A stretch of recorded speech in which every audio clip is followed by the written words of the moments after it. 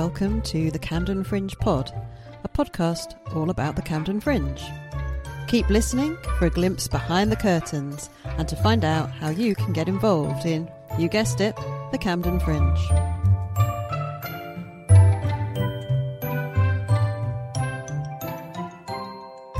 Hello, I'm Michelle. I'm Zena. Welcome to the Camden Fringe Pod. This is our 16th episode. Woohoo! No, that's like 4 months of podcasting. Woohoo. Last time we recorded, it was just turned May, and we had just over 100 shows all registered with us. We've now got 142, so that's 40 basically in a week. You guessed that we would have 260 something by the end of the month. So if we carry on getting 40 a week for the next 3 weeks, you should be bang on track there. Yeah. Although my maths is not great. Your maths has never been your strongest point. Yeah, if people would reply to my emails. But yes, we will get there. We are getting there. So today's episode is all about writing and creating, because we've done a lot about marketing, and It's a bit soulless, isn't it? it's got to be done if you want people to come and see your show. But Mm-hmm. we're getting a bit more into the creative nitty-gritty this week with Nick Pettigrew. Or as we have known him for many years, Nick P. He is a script doctor, mainly for stand-up comedians, and he's going to give his advice on getting your script together. There's loads of good advice in there. It might not all be salient to your show, but definitely useful stuff.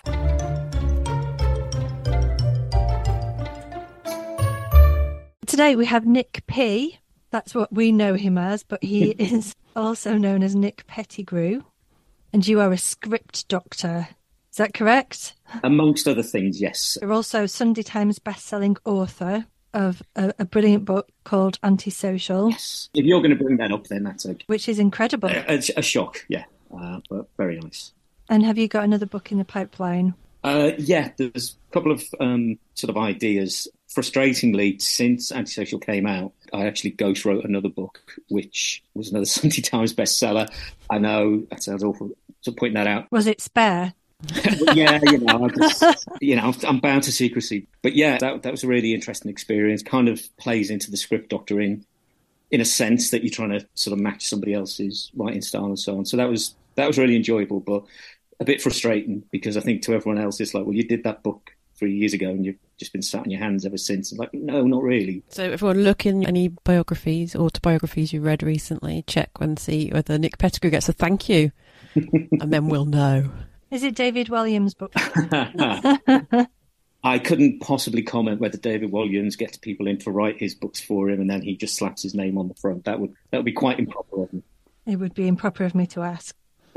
I'm quite fascinated by what you do when you help people with their fringe shows, because you work a lot with comedians, is that right? It's been mostly sort of traditional stand-ups, and there was one show which was sort of straddled between stand-up and sort of one-man show, theatre-y type. So everyone's so different. Do you find that you have to spend a lot of time working with the person to work out what their voice is so that you can sort of match what they would do? It's a big part of it, yeah. I think naturally, people gravitate toward somebody they think can get their voice.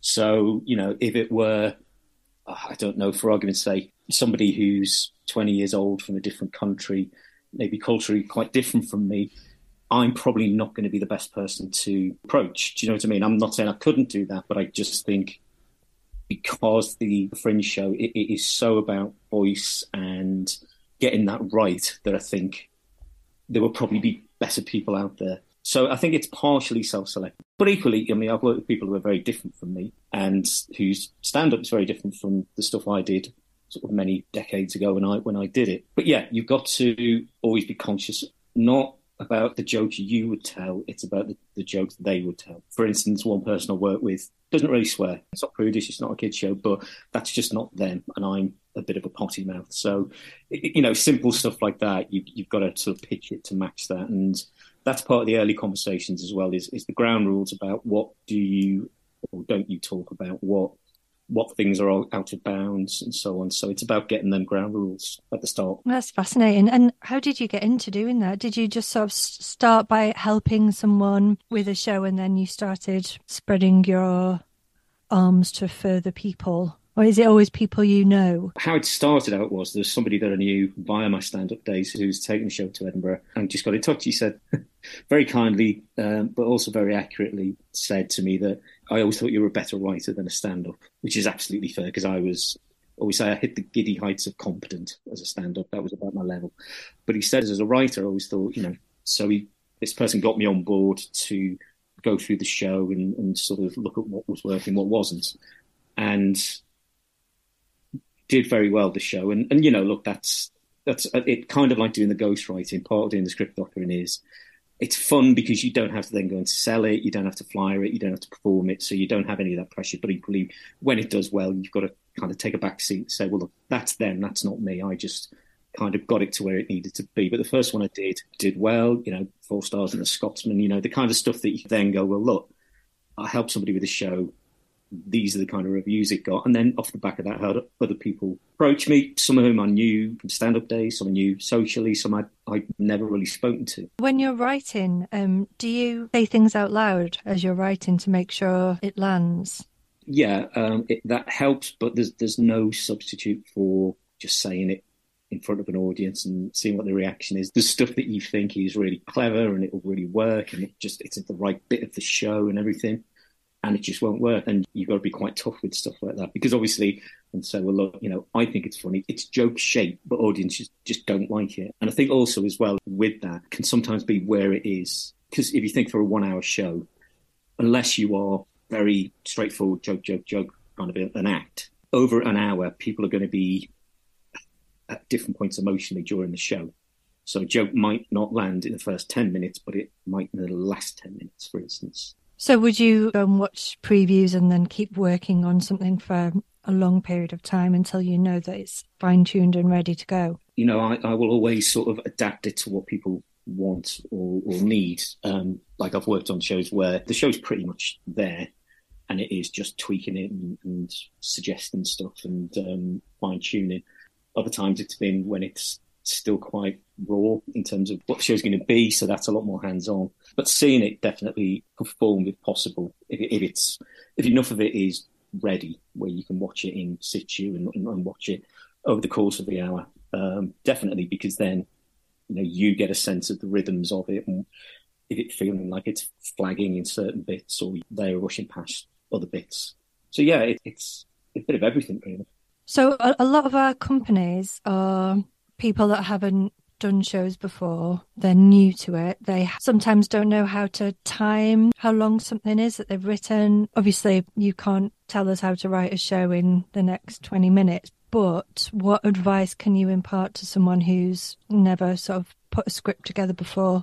I would say, roughly speaking, if it's a screenplay, so television, film or something, 1 page is 1 minute, but on a script, the dialogue is a lot more spaced out. So, there's no hard and fast on it, but I would say there's no substitute, even if you just read it out loud in your living room or your bedroom or whatever.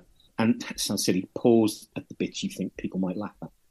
Because if you just read it as a monologue, then it's going to take longer than that. So I think deciding what kind of show you want it to be.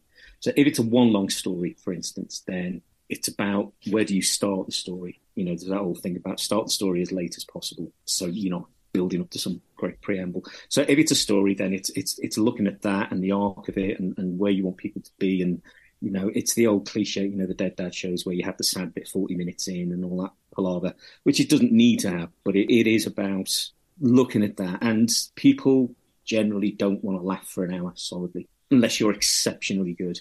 And if it's your first show, you'll be very lucky if you just happen to be brilliant. So yes, you want to look at it and go, right, where's the next laugh? But also, if all you've got is joke, I would say, generally speaking, about 40 minutes in, people get tired. So you've got to have something else, I think. So yeah, it's looking at that. It's looking at what kind of show you want to do. Do you want to tell a story? Is the show about you as a person?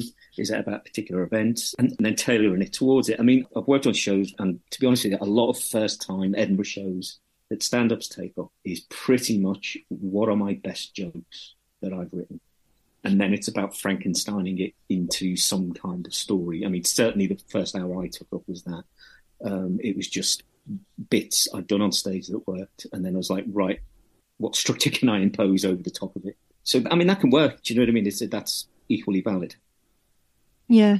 So I know one of the things we've found, and we've seen many shows over the years, haven't we? We have. One of the mistakes I think some companies make is they have one idea and then they know that a fringe show should be about 55 minutes long. So the idea is then stretched like a really long way. Yeah, I think to balance, on the one hand, you can get too bogged down in this is the idea and only things that serve the idea, and you have to go outside of that and think laterally. So if it's about pigeons, if it's just an hour of facts about pigeons, that's not going to sort of last long. So you think about, well, where do pigeons, well, they nest, they eat rubbish out of gutters, so they forage in bins, so do you bring bin men in, and it's stuff like that. But I think also as well, if you've got a really funny bit, a really great bit, but it doesn't serve the show, drop it.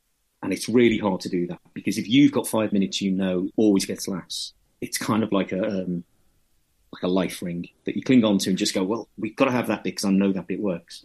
But just kill your babies. Yeah, basically, yeah. I mean, if you've got a 1 hour show about pigeons and you've got a killer 5 minutes about Henry IV, unless you can really sort of make an excuse to justify it being there, you've got to drop it. So if you've written a two-hander play for the Fringe and you don't have any previews booked, would you suggest performing it in your kitchen for your mum?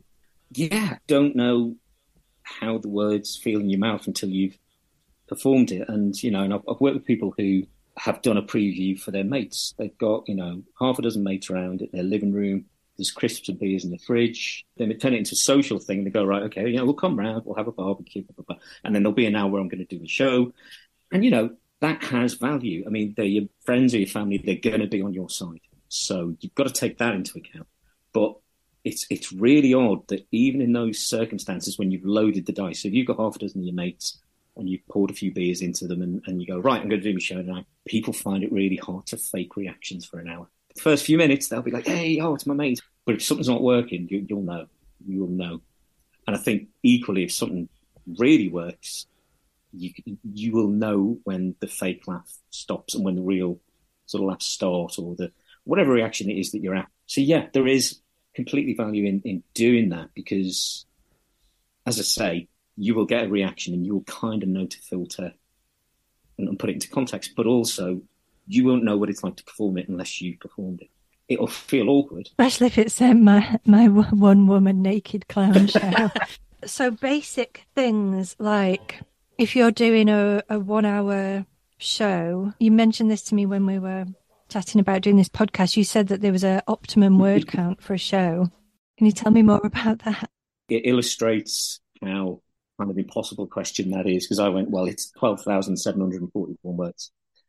And if it's one word more, then it's going to be a rubbish show. And, there's so much involved. It's about pacing. If you're a laid-back West Country storyteller, or if you're Ryan Gag Merchant, your word counts are going to be completely different. And I think you've got to decide, do you talk around the story, or does the words have to be on the page? Some people feel more comfortable having almost like prompts, sort of bullet points. I need to hit this, this, this, and this. The last show I worked on, because it was more towards like a one-man play kind of thing, it was sort of halfway between that and stand-up, but because it was more theatrical, the words had to be there in the order they're going to be performed, pretty much. So there's little room for improv.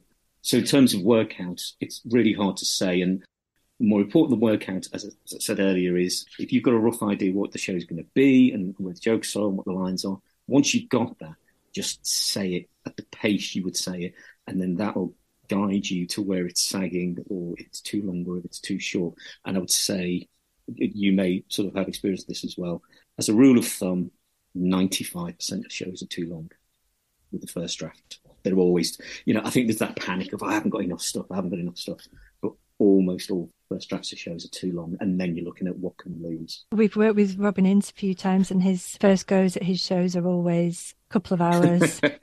And then it's always a case of, can I keep going, or do I have to get out of the theatre? And it's like, you need to get out of the theatre now.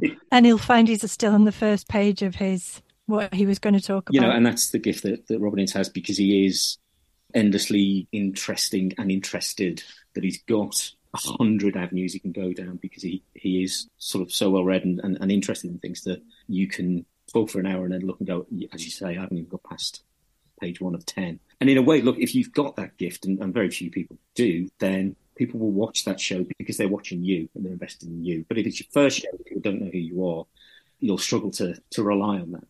What you said before about having talking points rather than a set script reminded me of a show that we saw a couple of years ago where he was doing a one-man show and it was all about his life, but he sort of made the decision to really stick to this script that he'd written, but he wasn't good at remembering lines, which lots of people aren't. I could never remember lines. That's why I sort of never ever went into performance, because I just can't remember anything. So he tried to do the show by remembering his script, and that was disastrous for him. But actually, when he went back and just thought about what are the main talking points, and because it was something that had happened to him anyway, you can comfortably talk about something because it's coming from your own head, isn't it? I think that's a big difference, yeah. If it's an entire invention, that becomes more difficult. But as you say, if it's stuff that's happened to you, then if you can structure it, obviously in the right way, and it's got a link and everything, but essentially then if you're telling, a dozen anecdotes down the pub, if you've told these stories to your mates, by definition, sort of human nature, you work out the funny way of telling a story. So, if something's happened in your life 10 years ago, and every time you meet new people, like, oh yeah, there was that time that, boom, boom, boom, boom. You don't have to perform before. You already know how to make that story the fun version of the story, the quick version of it, and so on. So it's about just replicating that skill. But I think the talking point has its benefits. But I think if you're relying on like wordplay or like clever sentence structure to get the joke across, then there are going to be times where you're just like, I can't wing that, because if that word doesn't land in the first sentence, then sentence 3 of the joke is not going to make any sense because I didn't construct it in that way, if that makes sense. If it's Billy Connolly sort of storytelling-y stuff, that's maybe less important. But then if you're doing like Stephen Wright jokes, they are absolutely precision tooled down to the very last syllable, and you can't sort of piss about with them, basically. Thinking about writing in general, whether that be a script or a book, if you get blocked, have you got any tips of what you do to kind of unblock yourself? Are you like, I'm going to go out for some physical exercise, or I'm going to just write some words down on some bits of paper and throw them in the air and see what happens? Have you got any sort of techniques that you use? This is going to sound flippant, and it's not meant to. It's write. If you're struggling to write, and it's about ripping the bandage off. And I, 2 years ago, was diagnosed with ADHD, and a big part of that is procrastination. And I wasn't diagnosed when I wrote my first book, and I would put it off, have panic attacks, lurching in the stomach, and then I would sit down and write 6,000 words in one go. And I can't recommend that to anybody. That doesn't sound fun. Because it's putting pressure on yourself. But what I did learn through that is just the fear of not writing is always worse than writing something even when you're not feeling inspired or the ideas aren't coming. And it's remembering as well that the first draft of anything is you telling yourself the story, and nobody will ever see it. So it can be as awful as you like. And I write the television script at the minute with a writing partner, and we have like this shorthand of if we're doing a scene or something like that, like we're happy just writing like this, but a version that isn't shit. And that's fine. And you listen to people who wrote The Simpsons, which, if you're talking about joke density and plotting and high art, they said we would have scenes where we say, right, in this scene, Homer makes Marge annoyed about something. And we'll come back to it. It kind of doesn't matter what it is. If we can't think of something now, tomorrow or 2 days, we'll come up with a belter to do that. So if you've got a section where, if it's your pigeon show, right, I need to talk about Pigeon Street, the television, the kids show, for 5 minutes. I haven't got a clue what I'm going to write. Okay, Pigeon Street section goes here. Come back to it. Do you know what I mean? Because the back of your brain will be working on it subconsciously. But I just think, writing, if just sit down and write anything, even if it's absolute nonsense, even if it's not the thing that you want to write, it's completely irrelevant, and bin it. It doesn't matter. Stephen King wrote a really good book about writing. Mhm. And he said, and I think lots of other writer tip type people say the same thing, is you just have to turn up and sit down and start doing it rather than waiting for like the magic light bulb moment that might come whilst you're actually In the doing midst of it. it, yeah, in the mind for it. I have a particular dislike for the, the writing tips community you see on Twitter and stuff like that. And this idea that, well, if I had a cabin by a lake up in the mountains and then the writing would flow. No, it won't. If you can have the perfect sort of circumstances for writing, if it's not coming, it's not coming. And all that'll do is then make you more frustrated that if I can't write in this situation, then I'm screwed, basically. So it's about and I'll probably misquote this, and my English degree will have to go in the bin, but I think it was T.S. Eliot, and he talked about the pram in the hallway. It's that there are no ideal circumstances for writing. The kids will be crying, or you've got stuff that you need to be getting on with, so that you can't wait for perfect circumstances because they will never exist. So if that's what you need to write, you'll never write. You mentioned before about how when you're writing, you might say, "Oh, I'll come back and do this bit later, but this is what it's going to be." How would you go about just structuring something from the off, like when you've got the blank page and you think, right, I'm going to do this show, I've got the story in my head?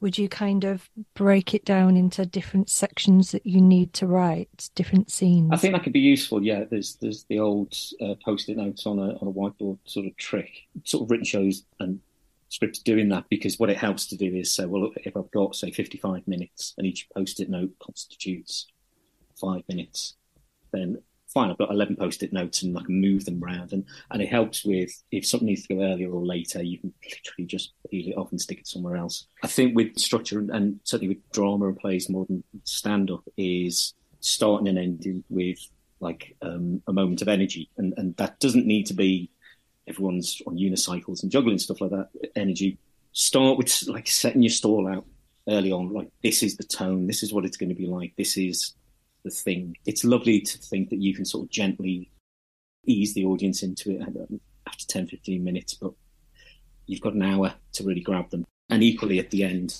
leave people with something to walk out of. If you're going for the gritty realism thing and if there's a temptation to go, right, really devastate them and then lights out, and they will not recommend that show to anyone. And it might be dramatically fine, and it might be realistic, and it might be really impact, but you've got to leave them with something.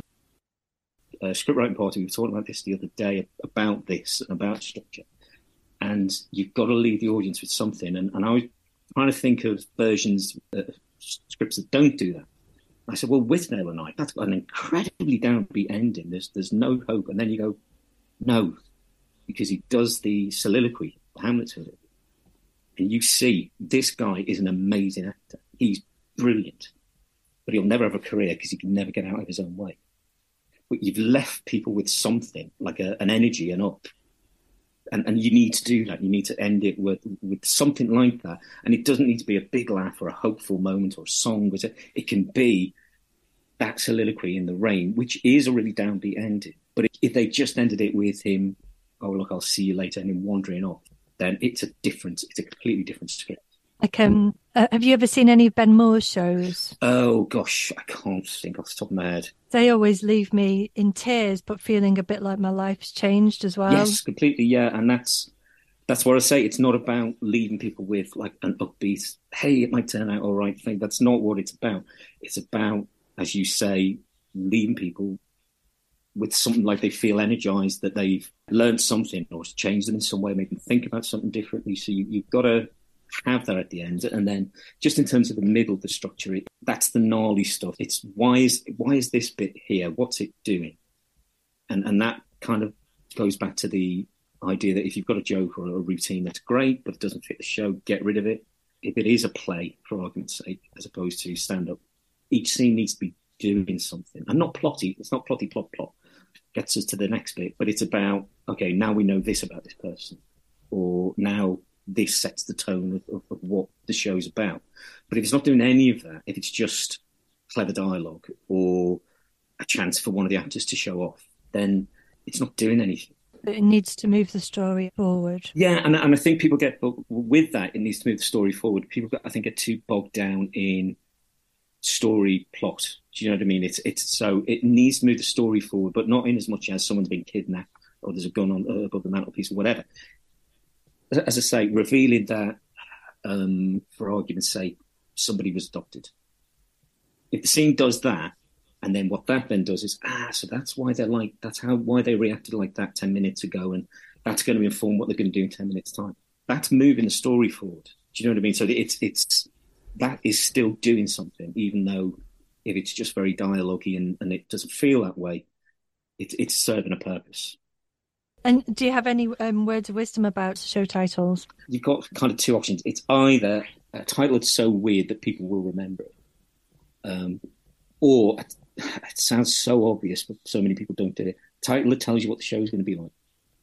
Because there's thousands of shows and if your title says it's, everything you ever wanted to know about pigeons, but were afraid to ask, you go like, I really like pigeons, and it sounds so basic, but as I say, you can do the punny sort of 2-3 word title, and and the photo of the show is just you scratching your head quizzically. Join the list. There's going to be 300 like that. It was the Richard Herring thing that always struck me. He said, I only need to appeal to 150 people in every town in the country, and then I can tour for the rest of my life. I don't need to appeal to hundreds of thousands of people. There's nothing wrong with it being that niche. So, yeah, if you can be universal and everyone would love it, fantastic. But if you can convince 30 people every day that your particular show and what you're going to talk about is of interest to them, fine. And Nick, would you like to plug your services or your book or anything? Yes, I'm Nick_Pettigrew on Twitter, so you can always sort of find me there. You do very good Twitter. I'd like to think I'm very good at a completely useless skill that I can't monetize. But no, so I do ghostwriting, sort of script doctoring. If it's just a couple of hours having a tweak or suggesting a few jokes or a big sort of rewrite or whatever, no job too small, no fee too small. I got that wrong, didn't I? No fee too long. I was going to ask you about antisocial behaviour in the theatre. I think it's an indication of the shift in the societal norms and sort of feeling, well, I've paid my money, therefore I can behave how I want. And I think people aren't used to communal experiences like theatre and just go, if I was watching this at home, I'd be singing my lungs out. And you're not sat at home, you're sat around people. And I think because society is more atomised and people are used to experiencing stuff in their own home, that communal thing's lost a little bit. And I think people are behaving that way because they think, well, look, if I piss myself at home and get drunk, then that's my own problem. Yeah. Oh God! So a woman did actually do a poo in the corridor, didn't she, at the Opera House? Really? Yeah.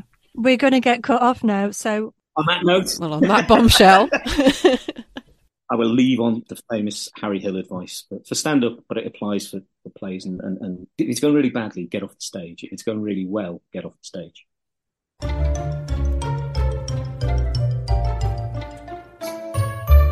Well, that was lovely. Yeah, lovely to see him. I hope that was useful. Hopefully, if you've got a bit stuck on your script, you've got some ideas to push it forward. You just got to write. Yeah, you just have to get on with it. Don't leave it to the last minute. Try not to.